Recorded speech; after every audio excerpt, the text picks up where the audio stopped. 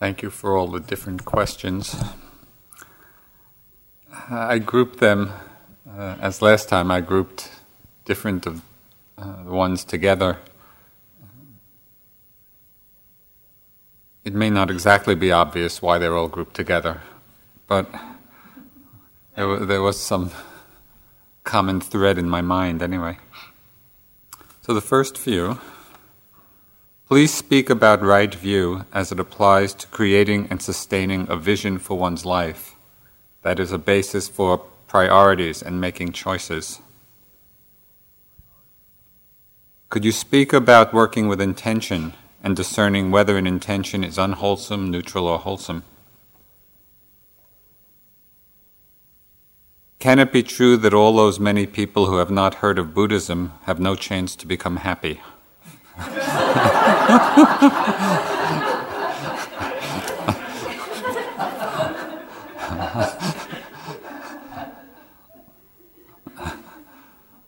So I think we'll start with right view.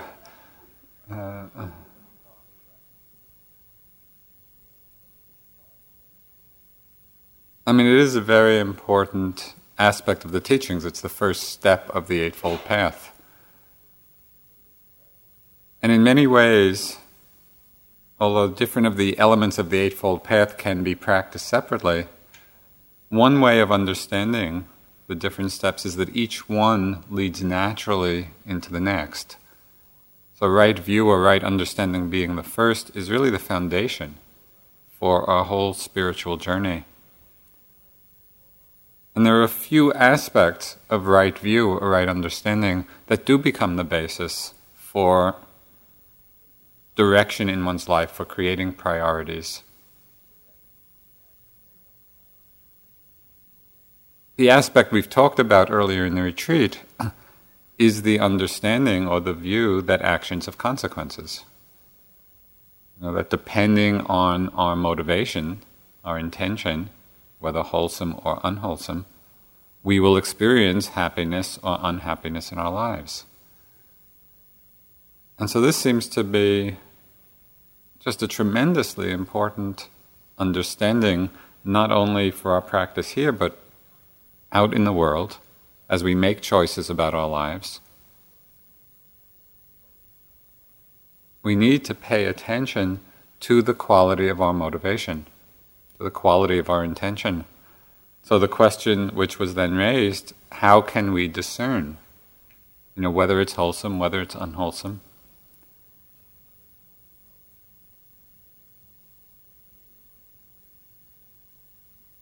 I have a strong sense that we really know. When we take the time to look, when we take the time to pay attention, just as a simple example, which you don't have much opportunity to do now, but soon enough, before speech. We rarely take the time to really check in with our motivation before we speak.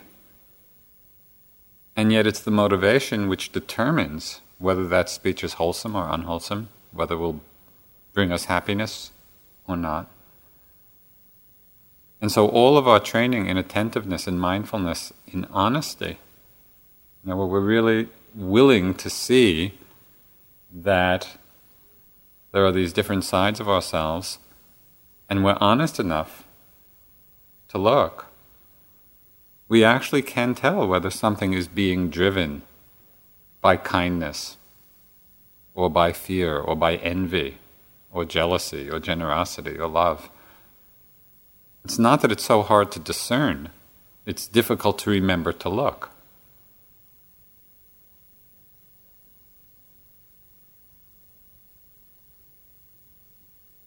So I have a great faith in the basic intuitive understanding, intuitive wisdom we can bring to the moment when we're there for it. I don't think it's hard for us to know whether our motives are skillful or unskillful, but we do need to take the time to see.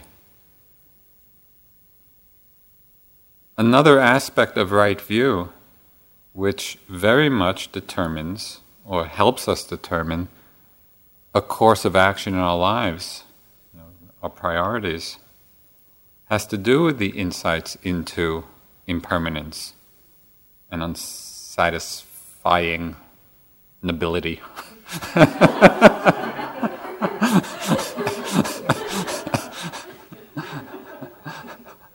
I don't really like the word unsatisfactoriness, but just the unsatisfying quality, because everything is changing. I mean, it seems so obvious.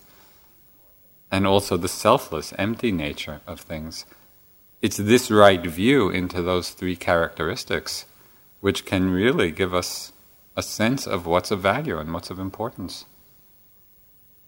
It's said that the Bodhisattva, before he became enlightened, that one of the thoughts that occurred to him was, why should I, who am subject to change and decay and death, subject to impermanence, keep seeking that which is subject to impermanence? It's a good question for all of us. Why should we devote our lives simply to that which in its nature is going to change? If we can hold that insight very clearly in our hearts and our minds, it begins to open us up to other possibilities, which of course is what brought us all here. And we all have this understanding already. The challenge will be in leaving the retreat, and going back into the world, how can we orient our lives in some way that's supportive of our deepest aspirations? It comes back to attention to motivation. It comes back to articulating what our deepest motivations and aspirations are, which leads to another aspect of right view, or right understanding, which, when I first came across it, seemed quite obscure to me. But as I reflected on it, it suddenly became such an important piece. When you read in the texts of the description of right understanding, one of the aspects of it is that the understanding that there are enlightened beings in the world. Well, when I first read that, it didn't really seem to fit in with, the understanding of karma and the three characteristics. What's so important about acknowledging, or the right view, that there are enlightened beings? But as I sat with that and tried to understand why so much importance was given to it, I realized that to the degree that we deny that possibility in others, we're denying that possibility in ourselves. And to the degree that we acknowledge that possibility in others, that potential, we are acknowledging it in ourselves. And that seems tremendously important.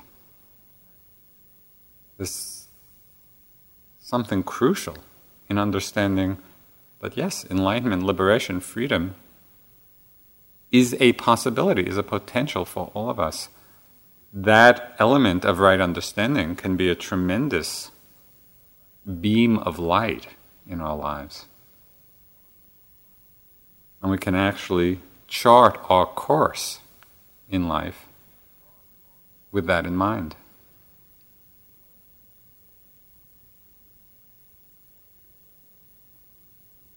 So then it comes to that last question, which actually I think it points to a very important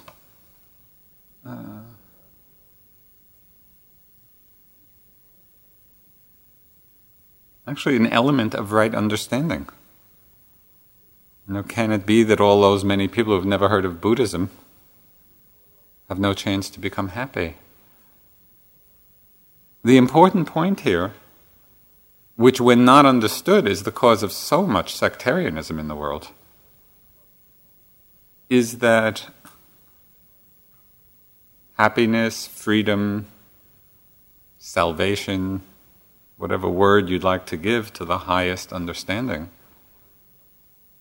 at least from a Buddhist way of understanding things, but I think is really in common with many other traditions, is that it's not really about belief in systems. It's about what qualities of heart and mind are being cultivated.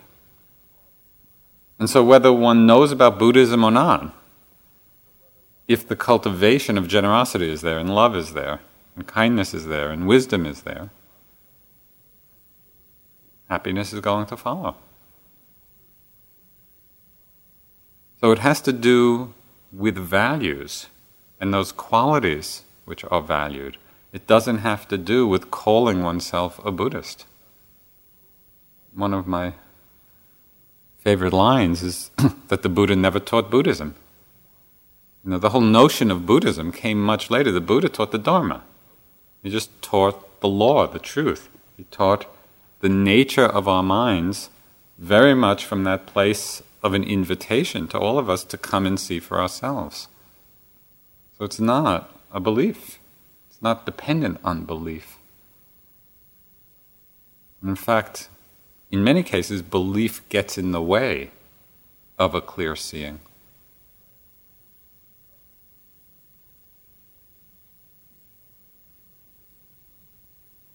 So,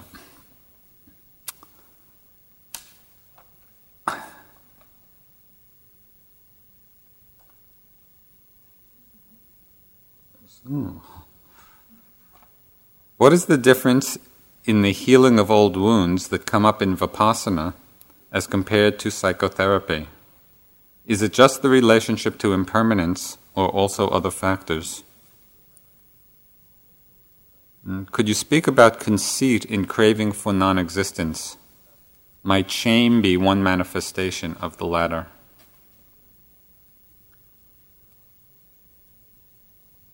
Well, this is quite an interesting question, of an ongoing one, in terms of dealing with the strong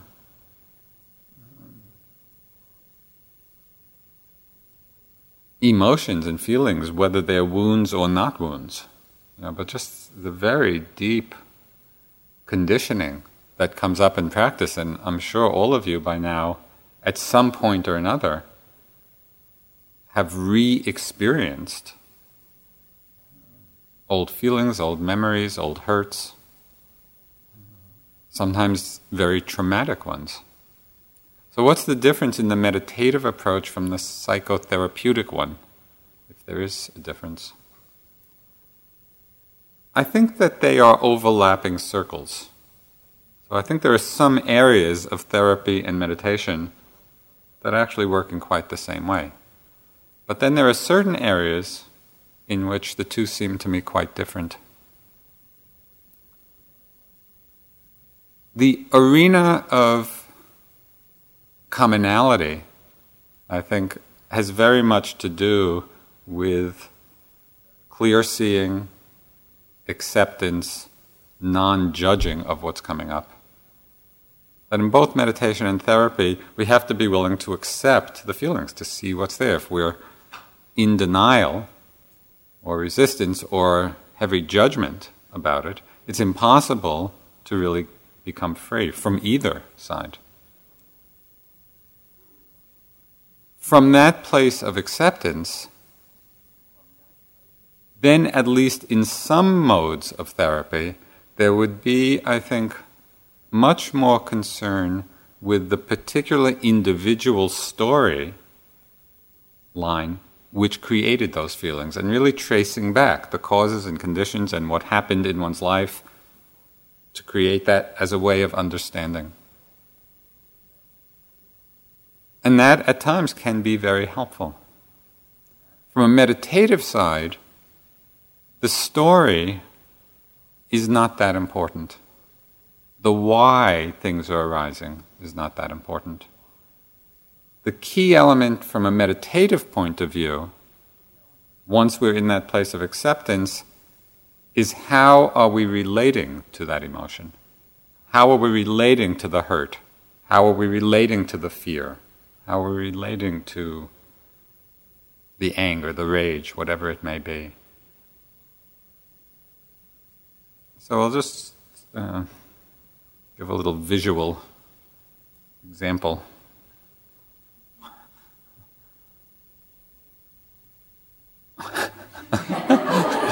Okay.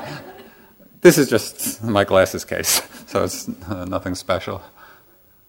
Usually what happens is there's a situation, whether in the present or the past, or the future. Actually, we can do this with things that haven't even happened yet. It doesn't seem to stop the mind. So there's some situation of past, present, or future. The situation comes up in the mind, and we have an emotional reaction to it. So let's suppose, for example, somebody did something which was really hurtful. Okay? So that's the situation. Hurtful. Somebody does something that's hurtful. This middle, that's what I call A, position A. Position B is our reaction to that hurtful action. And our reaction is probably anger, fear, rage, whatever. And in that reaction, we keep thinking about the situation and about the person. And we think about the person, and we feel more reactive. And as we feel more reactive, we think more about the situation. And we are in this loop going around, generally, or often with not a little amount of judgment and blame, which actually are the tendrils of mind which keep us locked into this loop. Okay, A is the situation, B is our reaction. Mostly we stay looped around in that.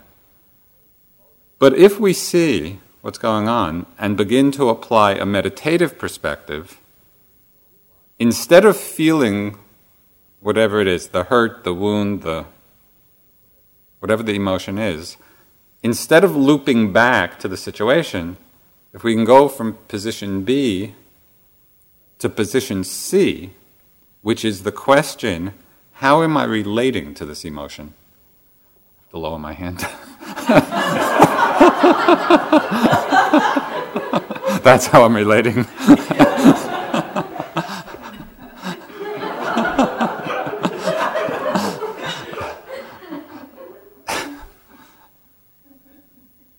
It's quite amazing. As soon as we ask that question, how am I relating to this feeling? In that moment, the situation has become irrelevant.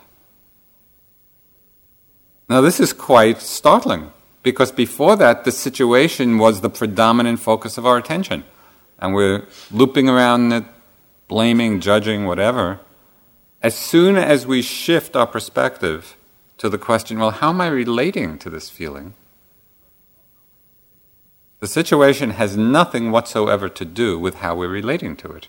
That's completely up to us. That's our responsibility.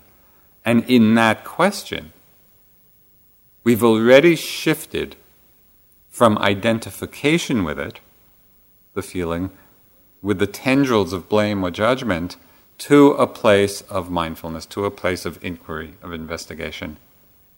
That is the meditative approach to being with all of these impressions, sometimes which are very powerful, which can come up. That seemed clear? It's a very effective way of unhooking from our identification with what's arising, which is fed by our continually looking back to the situation. Now, what's interesting in all this is that as we move to position C, how am I relating to this?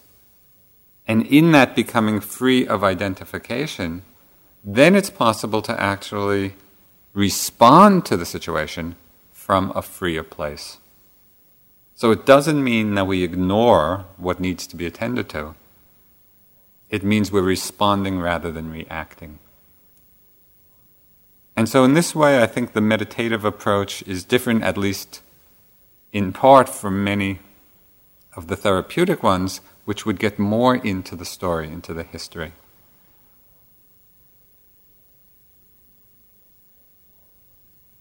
And it is interesting that part of the meditative process is also therapeutic in the sense that all of this stuff that we're holding, it comes up as you see. We're sitting here, sitting and walking, and everything we're carrying, sooner or later, begins to surface. And that is in fact the purifying process. But it would be interesting for you, as different strong emotions come up, from past, or present events, just see whether your mind is inclining more to the storyline, referring back to the situation, or it's making that shift. How am I relating to this feeling? So just see the difference between those two approaches, because I think they lead to quite different places. So could you speak about conceit in craving for non-existence? Might shame be one manifestation? Now, as you know, the Buddhist use of the word conceit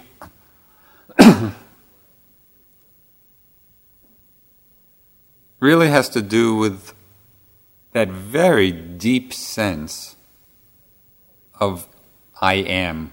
I'm better than, I'm worse than, I'm equal to, and so there's always the comparing function in the conceit. And what's interesting is that conceit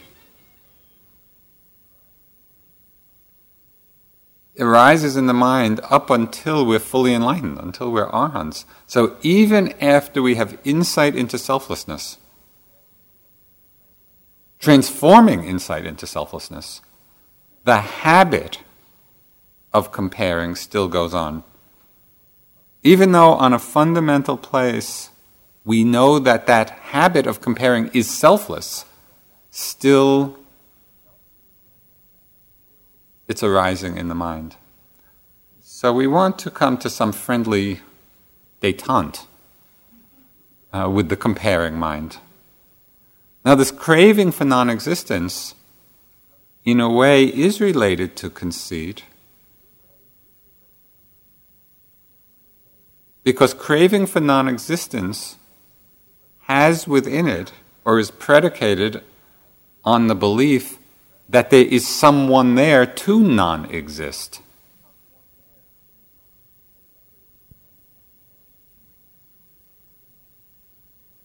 And of course, this is a great delusion. It's like, this is to anthropomorphize the Big Dipper, but it's like having the wish that the Big Dipper didn't exist. It's not there in the first place.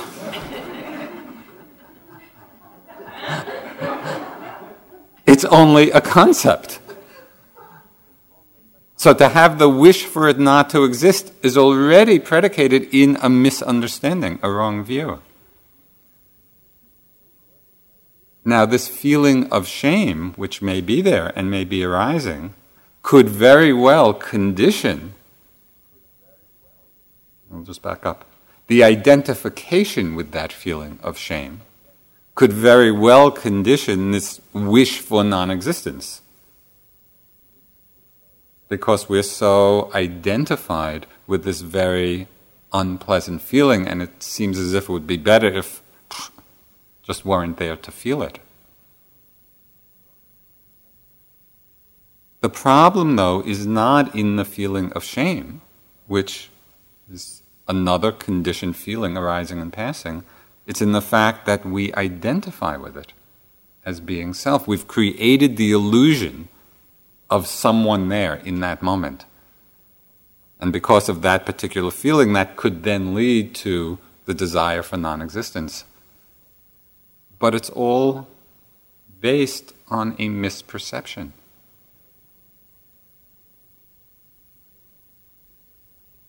And this just ties into one other element which the Dalai Lama spoke of, and I think he actually was in response to a question that someone asked him here in this hall when he came during a 3-month course. I think it was in the late 70s. It was this wonderful visit. And somebody asked him a question about unworthiness. and how to deal with the feeling of unworthiness.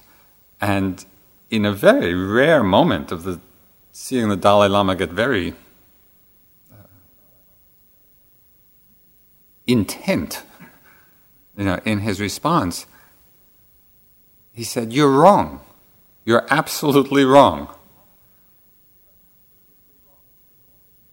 To believe that feeling of unworthiness and to identify with it is wrong, not that the feeling arises, that's not wrong.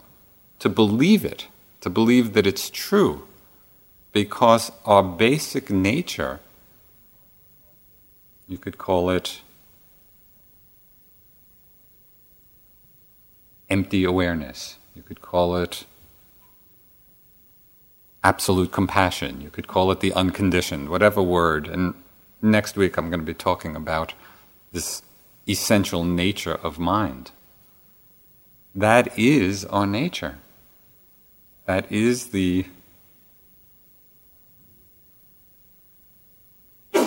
groundless ground of Buddhahood. And so from that understanding, to believe the feeling that we're unworthy is just incorrect.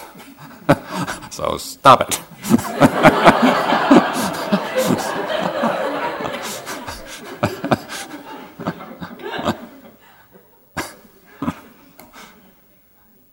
Again, I just want to make sure this is clear. This is not about that it's incorrect that the feeling arises. Because that feeling, like everything else, it's conditioned. It's conditioned by circumstances in our history, and the fact that it arises is no problem.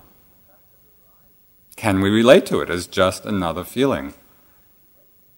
What's incorrect is believing it to be true.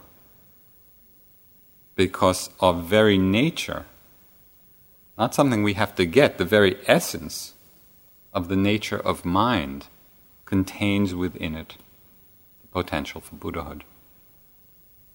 And so the more we recognize it, the more we rest in that, cultivate it, there's a tremendous sense of joy, of confidence, of trust, even through all the many ups and downs of the practice.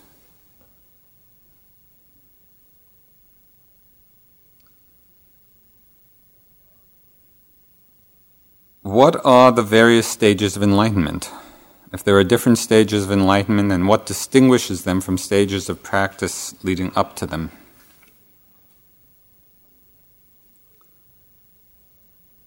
Do first experiences of insight into anatta or impermanence vary widely in intensity and scope among practitioners? Do some people get a finger in the crack of the door, while others have a mind-blasting satori? Does the experience, is the experience gradual, or is there an immediate paradigm shift? Okay.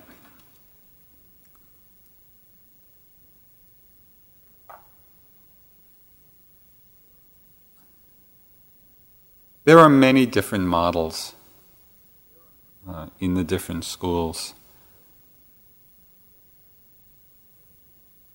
for enlightenment, in stages of enlightenment. But all of them, I think, agree that there are moments of recognizing what in some schools are called mind nature, in other schools might be called the unconditioned. And again, next week I'll be talking more about this. All schools recognize, or I think agree, that there are these moments of recognition that really transform our understanding of ourselves, of the world. Depending on the strength, and we could think of this as parami, of what we're bringing to the moment from our past practice. We could think of it in terms of the varying strength of the spiritual faculties, faith and concentration, mindfulness, effort, wisdom. Depending on the paramis, the spiritual faculties, we may experience it with varying degrees of intensity. And for some people, it may just be a glimpse. And for other people, it may be a radical shift of understanding. Whatever it is, it's still just the beginning. Because if we think of, whether you call it full enlightenment or Buddhahood or the completion of the journey, this is a vast journey, a vast undertaking. And for me, the vastness of it and the depth of it is precisely what's so inspiring. It's not a question of an enlightenment weekend. There may be some insights in that, but that's not what we're doing. We're really talking about the deepest understanding and purification of the mind, of all the forces of greed, of hatred, of ignorance, of delusion. Well, to see from taking the time to look inward and to train our attention, we see this is no small thing. The habits of mind are very deep. And so one teacher, which again I'll refer to in the talk next week, he had a wonderful expression, sort of a framework for understanding our whole journey. He called it sudden awakening, gradual cultivation. And so it was acknowledging those moments where we really do awaken to something essential, to the essential emptiness, selflessness of this whole process. We get that glimpse, whether it's a small glimpse or some big fireworks, it really doesn't matter. So there's a sudden awakening to our nature, but then it requires a gradual cultivation of that understanding. And this is what in some schools would be called the various stages of enlightenment, where we deepen our understanding, make it fuller. In other schools it's called clarifying the view. We get a glimpse and then it needs to be clarified.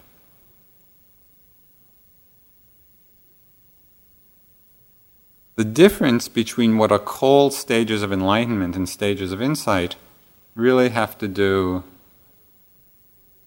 Stages of insight is insight into the nature of conditioned phenomena. So we experience the impermanence of things and the unsatisfying nature. That's all insight into this realm, the relative realm of phenomena. We could call stages of enlightenment as being those moments when the mind opens to what's beyond the relative. We call it the absolute, the unconditioned essence of mind. Now obviously the one leads to the other, because the more we have insight into this arising phenomena as being impermanent, as being selfless, unsatisfied, it loosens the grip of attachment.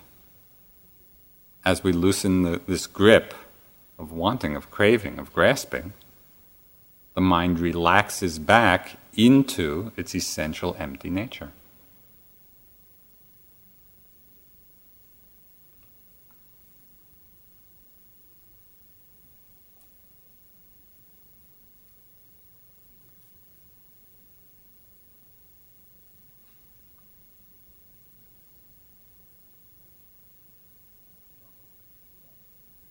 On a subtle but deep level, I can see that I'm not totally convinced that I can't push unpleasant things away. There's still the hope, that wish it might work. What's the remedy? Well, here's part of another question. Could you speak about more detail about the feelings craving complex, how to identify and eliminate this connection to craving?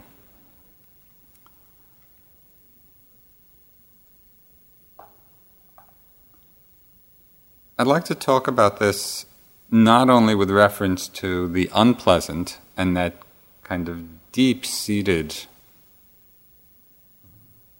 aversion we have and wish that it'll go away, but also on the other side of pleasant feeling, and just that hope that it will stay or grow.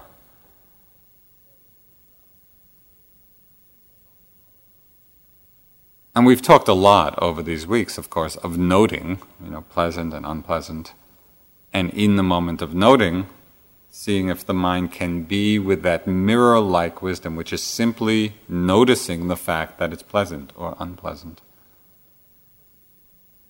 But sometimes, in my experience, I found that noting or pleasant or unpleasant wasn't quite enough, just as this question implied, that even as I would be noting pleasant or unpleasant,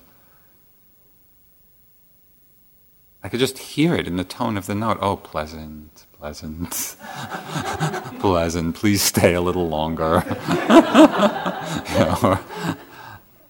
And the same with the unpleasant. And so what I found really helpful, and it was something very simple, but somehow it seemed to frame the experience with greater clarity. Based on the whole teaching of dependent origination, in that the feeling is arising in the moment of contact. And so there's contact with the object, whether a sight, a sound, a thought, an image, a sensation. So there's contact with the object, and right in that moment of contact, the feeling is there of it being pleasant or unpleasant. But what I found very helpful in disengaging the reactivity in my mind was actually making a dual note. So I would note contact pleasant or contact unpleasant. And simply by adding that note of contact before the pleasant and unpleasant, in some way it just helped the mind settle back and frame the whole experience of that moment. Whereas when I simply noted pleasant or unpleasant, I just found my mind leaning into the wanting or the aversion.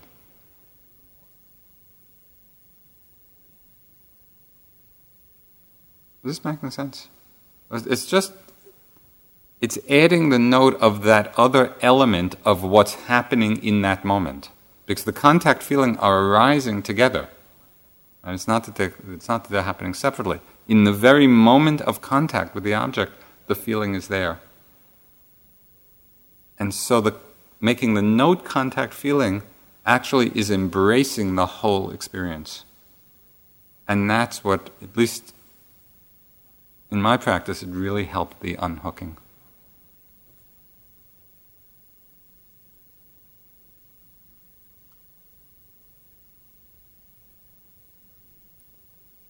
Well, this was a question that we discussed with my colleagues at tea time.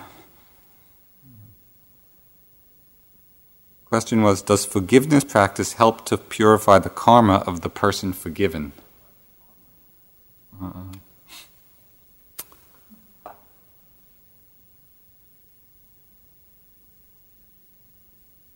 There were two things came out of our discussion. On the one hand,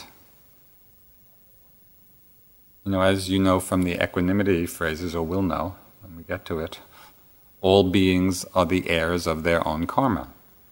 Their happiness or unhappiness depends on their actions, not upon my wishes for them. And so the basic understanding of the law of karma is that one doesn't purify another, that we each need to do that work ourselves, that we are all the heirs of our own actions. So that's on the one side. So from that side, we could say forgiveness really lightens our heart, but does not necessarily purify at all the karma of the person we're forgiving. But from another side,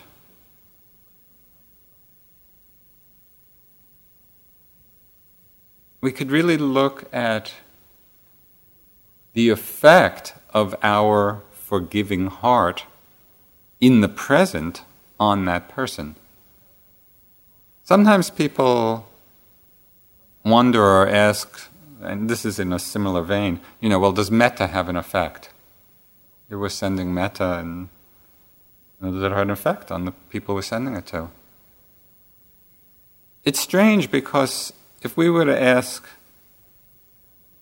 or even look back at our experience, well, when somebody's angry at us, does it have an effect? Usually it does. If somebody's really angry at us, we feel it. So why do we think that anger has an effect and love doesn't? Of course it has an effect.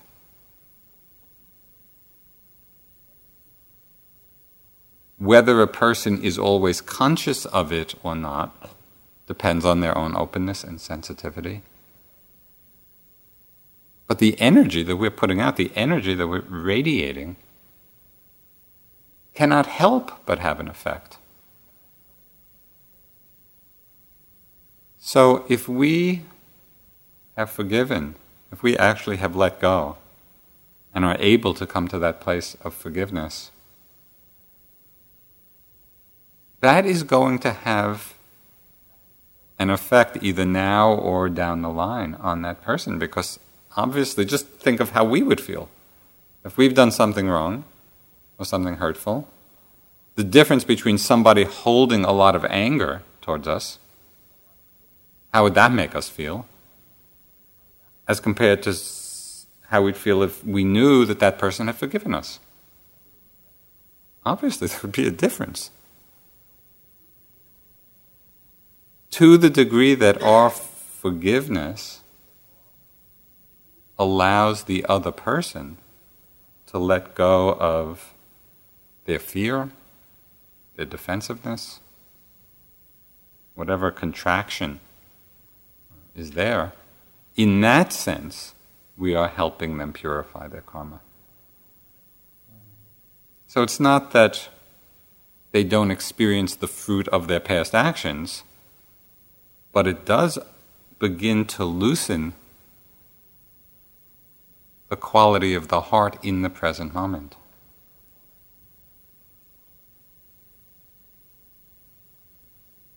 I think just an important point here is not to confuse forgiving with condoning. Because it's not about condoning unskillful action.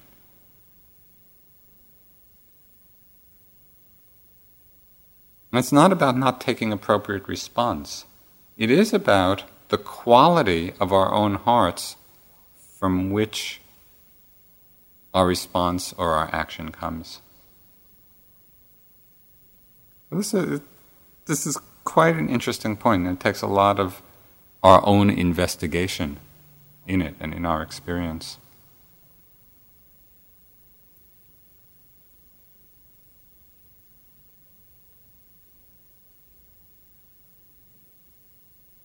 It would just be interesting, and I say this all as an invitation to look. It's not a question of believing this or not believing it. It's all just an avenue for our exploration. But it would be interesting to look at the degree to which we don't forgive, the degree to which that keeps us locked in the dream of samsara.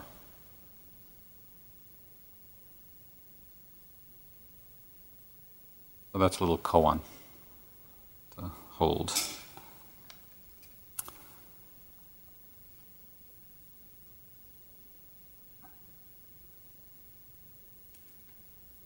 Okay.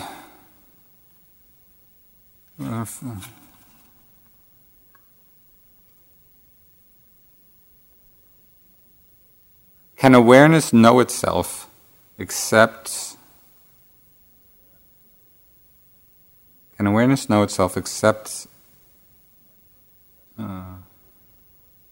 except through the reflection in an object? So can we have an experience of awareness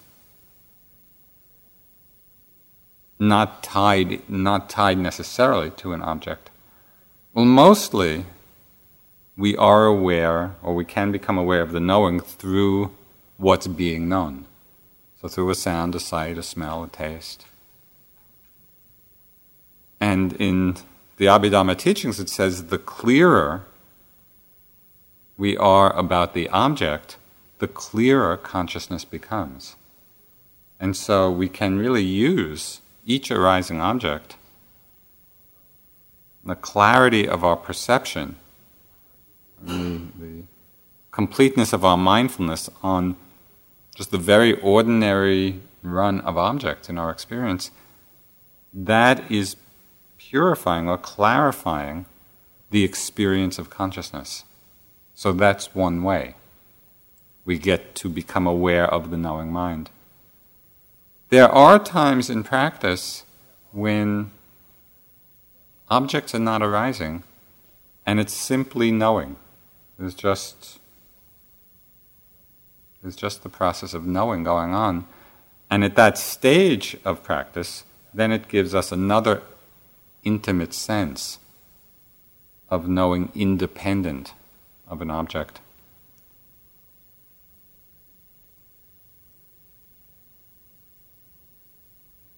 This ties in a little bit to the question of rebirth. When I first went to India and was practicing, I didn't come from I had studied philosophy at college, so I came from a very Western mode. I didn't have a belief in rebirth or other lives.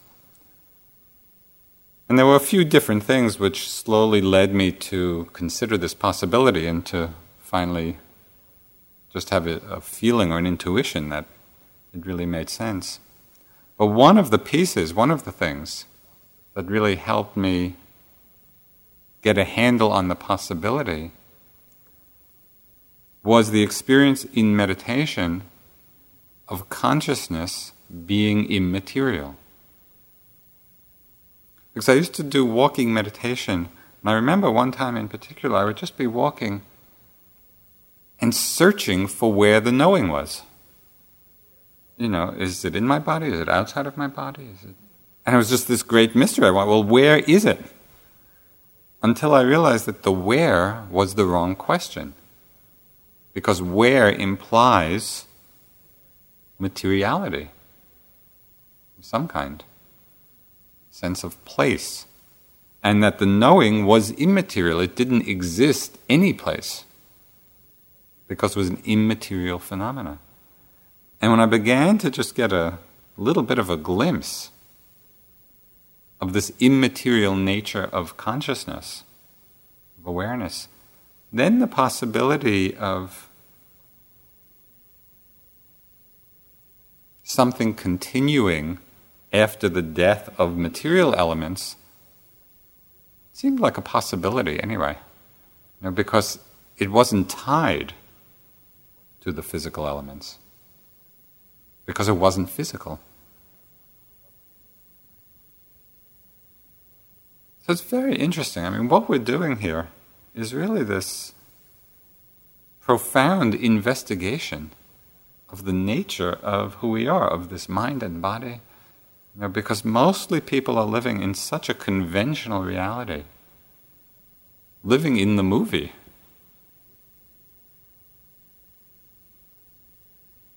Wait till you leave here.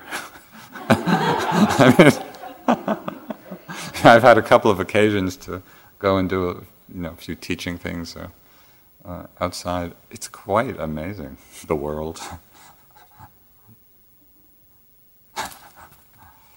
Okay, maybe one or two more.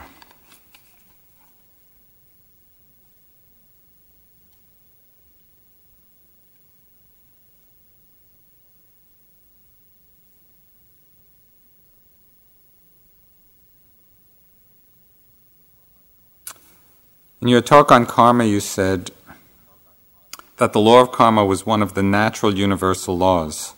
You also mentioned the laws of nature. Would you mind expanding on natural law and the laws of nature from the Buddhist perspective? Also, are there karmic consequences from thoughts? That seems an important question.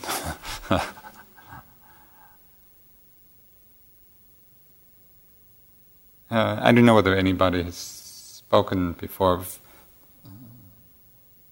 just from the Buddhist teachings, the understanding that the law of karma is only one of the laws governing this unfolding life, this unfolding world. Sometimes people tend to think that everything is a karmic result. And the Buddha talked just about other laws which correspond much more to our understanding of the laws of science.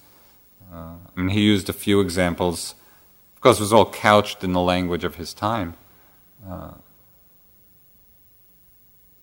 But he talked about the law, the caloric law, just the laws regarding heat. And I don't know, maybe that's somewhat equivalent to the laws of thermodynamics, about which I know nothing.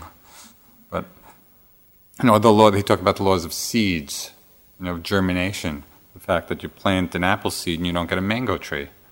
There are certain natural laws at work that have nothing to do with karma. It's just the physical laws of nature. The way we experience the fruit of karma is in our experience of things being pleasant or unpleasant. It's those feeling states in each moment which are the karmic resultants.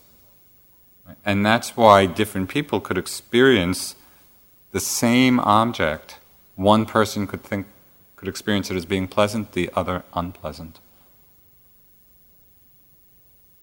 I had that very strong experience when I went to my one and only Bruce Springsteen concert.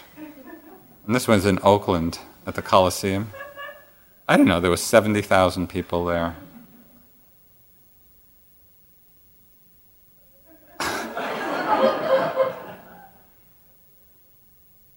I experienced it as a hell realm.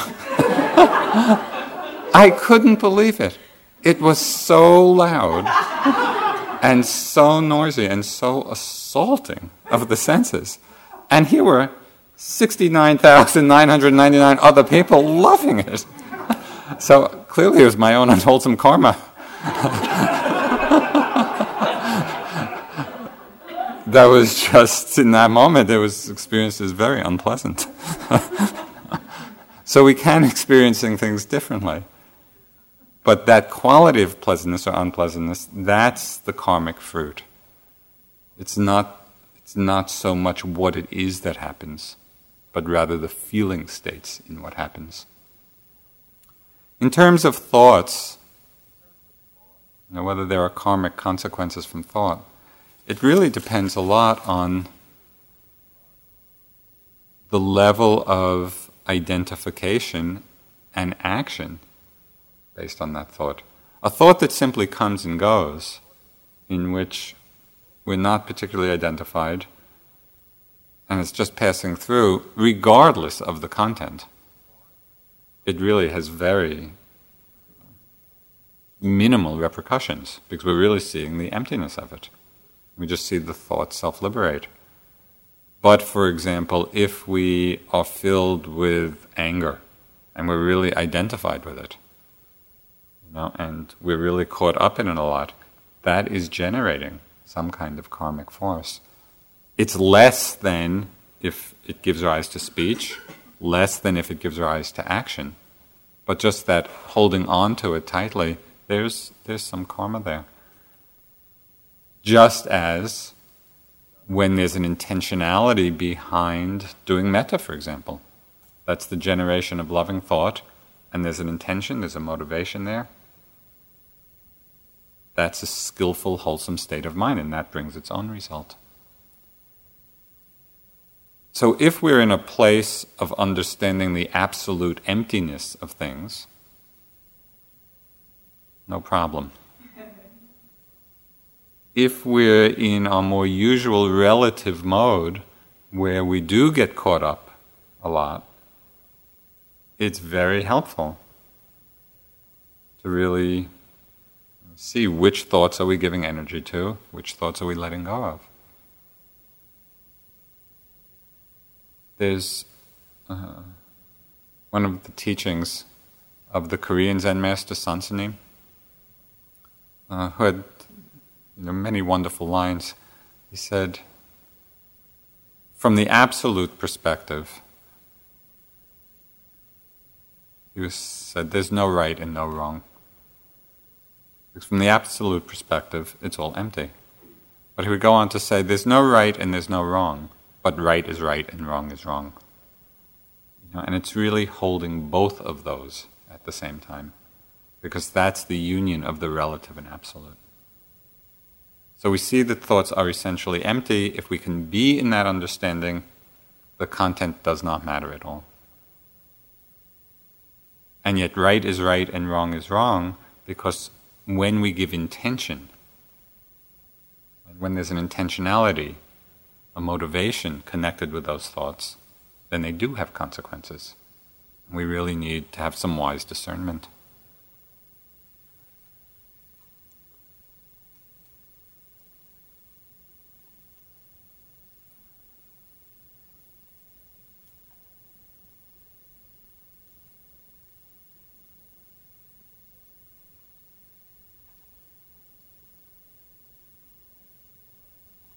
There were, as I mentioned, quite a few questions about the nature of awareness and emptiness and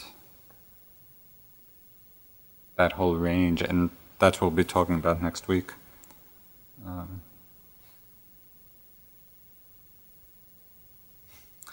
This last question was, could you say something about bhavanga and how one can experience it?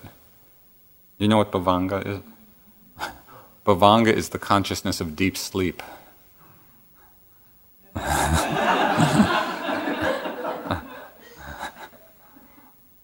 And we experience it all too often. But what is interesting is that actually, and again, this is according to Abhidhamma, but we can see it in our experience, that it's talked about how bhavanga consciousness actually arises during our waking hours, in between moments of waking consciousness, that there'll be these moments of bhavanga consciousness. In those times when you're feeling, a little bit sleepy and your body begins to slump, not from an energetic pushing around of the body, but when there's no longer that energy of holding the body erect, that happens because there's a few bhavangas in a row there.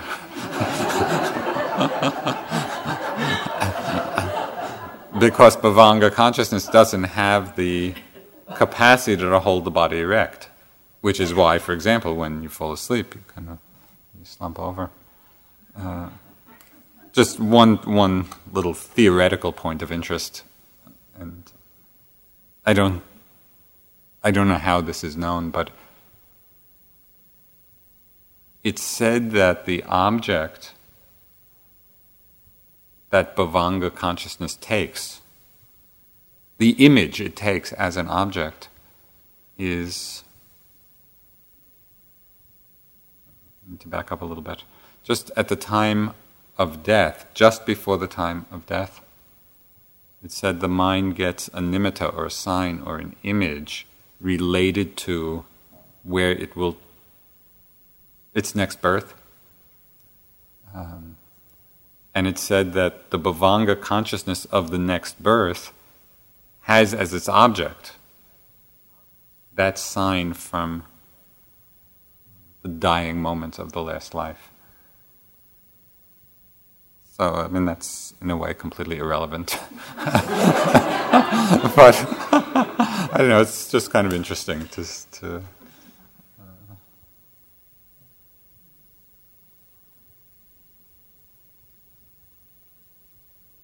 there are amazing things, not that that's necessarily one of them, but they're really quite amazing things to learn about our minds. Just the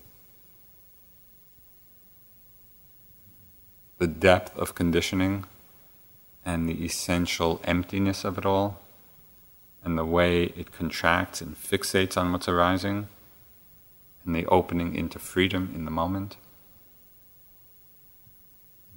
It's really what makes the practice so incredibly inspiring and fruitful. Let's sit for a few minutes.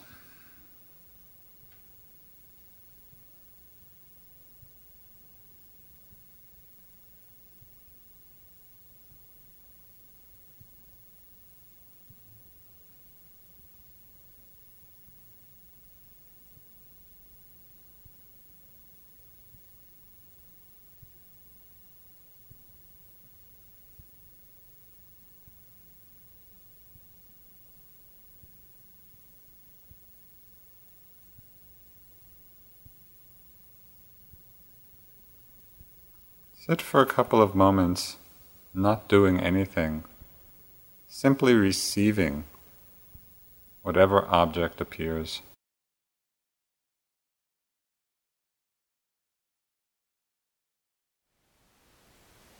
Thank you for listening.